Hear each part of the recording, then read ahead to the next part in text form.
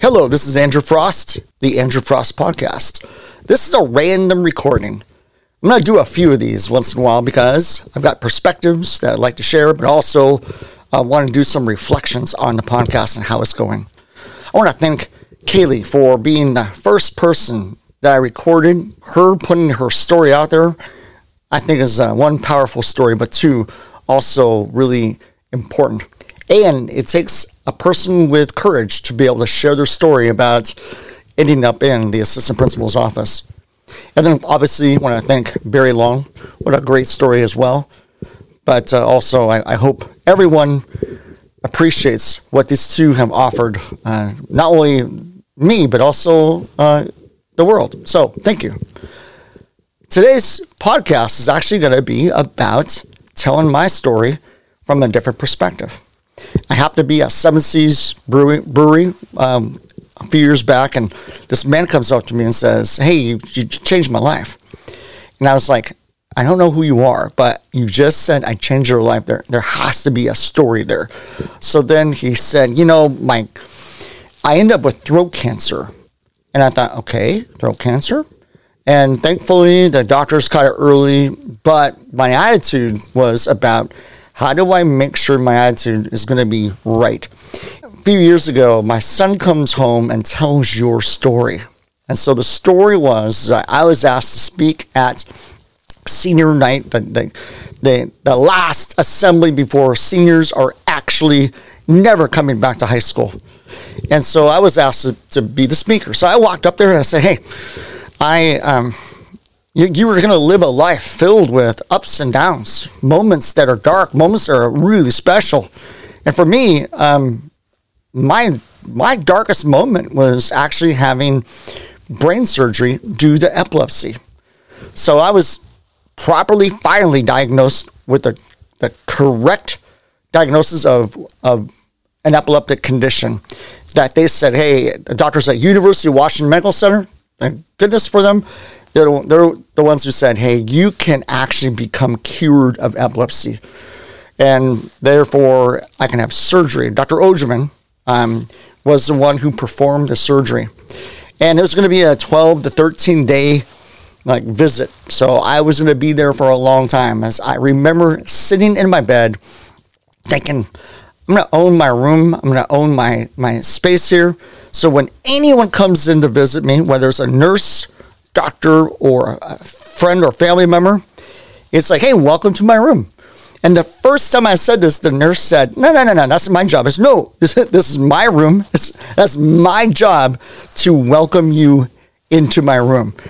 And so because of that, the nurses were wonderful. They took care of me. They were exceptional. And I know they do it for everyone, but I kind of like to think that they did it more special because the way I addressed them. And of course, the surgery, there was two surgeries. The first one was mapping the brain and finding out where the epilepsy seizures are coming from and making sure that it doesn't overlap with the speech and language centers that are in the temporal lobe. And the temporal lobe is just above your ear on the side of your skull on both sides. So they did surgery on the left temporal lobe. And then they were able to map it. So that was surgery number one. So imagine a wire mesh on top of your brain. And then that wire mesh corresponds to this control center where they were able to read all of my brain waves on every part of the temporal lobe. And anyway, so what happened was I was removed from medication. I had seizures after seizure. They were able to track it, find everything. And then surgery number two was the removal of that part of the brain. I'll never forget this. I literally was under medication and they woke me up because they wanted to make sure they removed the proper part of the brain. And they did, and then they vacuum sucked the brain matter out of my brain that was causing the seizures. So, fast forward, they put the skull cap back on. The grad student who was, I'm sure, the guy was very confident, but he was the one who stitched up my skull and my scalp to make me whole again. what was crazy is after that, I had no more seizures. So I've been seizure free since 1998. It was June 18th was that second surgery. So because of that, I was able to live a better life. And I remember that perspective of saying, you know what? Life is better with this, without seizures. And it gave me a new appreciation. Owning my attitude, owning the room was important. And therefore, I started saying, hey, have a glorious day. And because of Todd Davis, counselor at Gig Up High School, I now say, make it a glorious day because he's right. Your attitude is all about ownership. And because of you, Todd, I appreciate that. And then when I told students at the assembly, at the very end of it, is like, that is why I say, have a glorious day. That father heard that story and it triggered something where when he was having surgery and the idea of going through cancer treatments, he owned his attitude.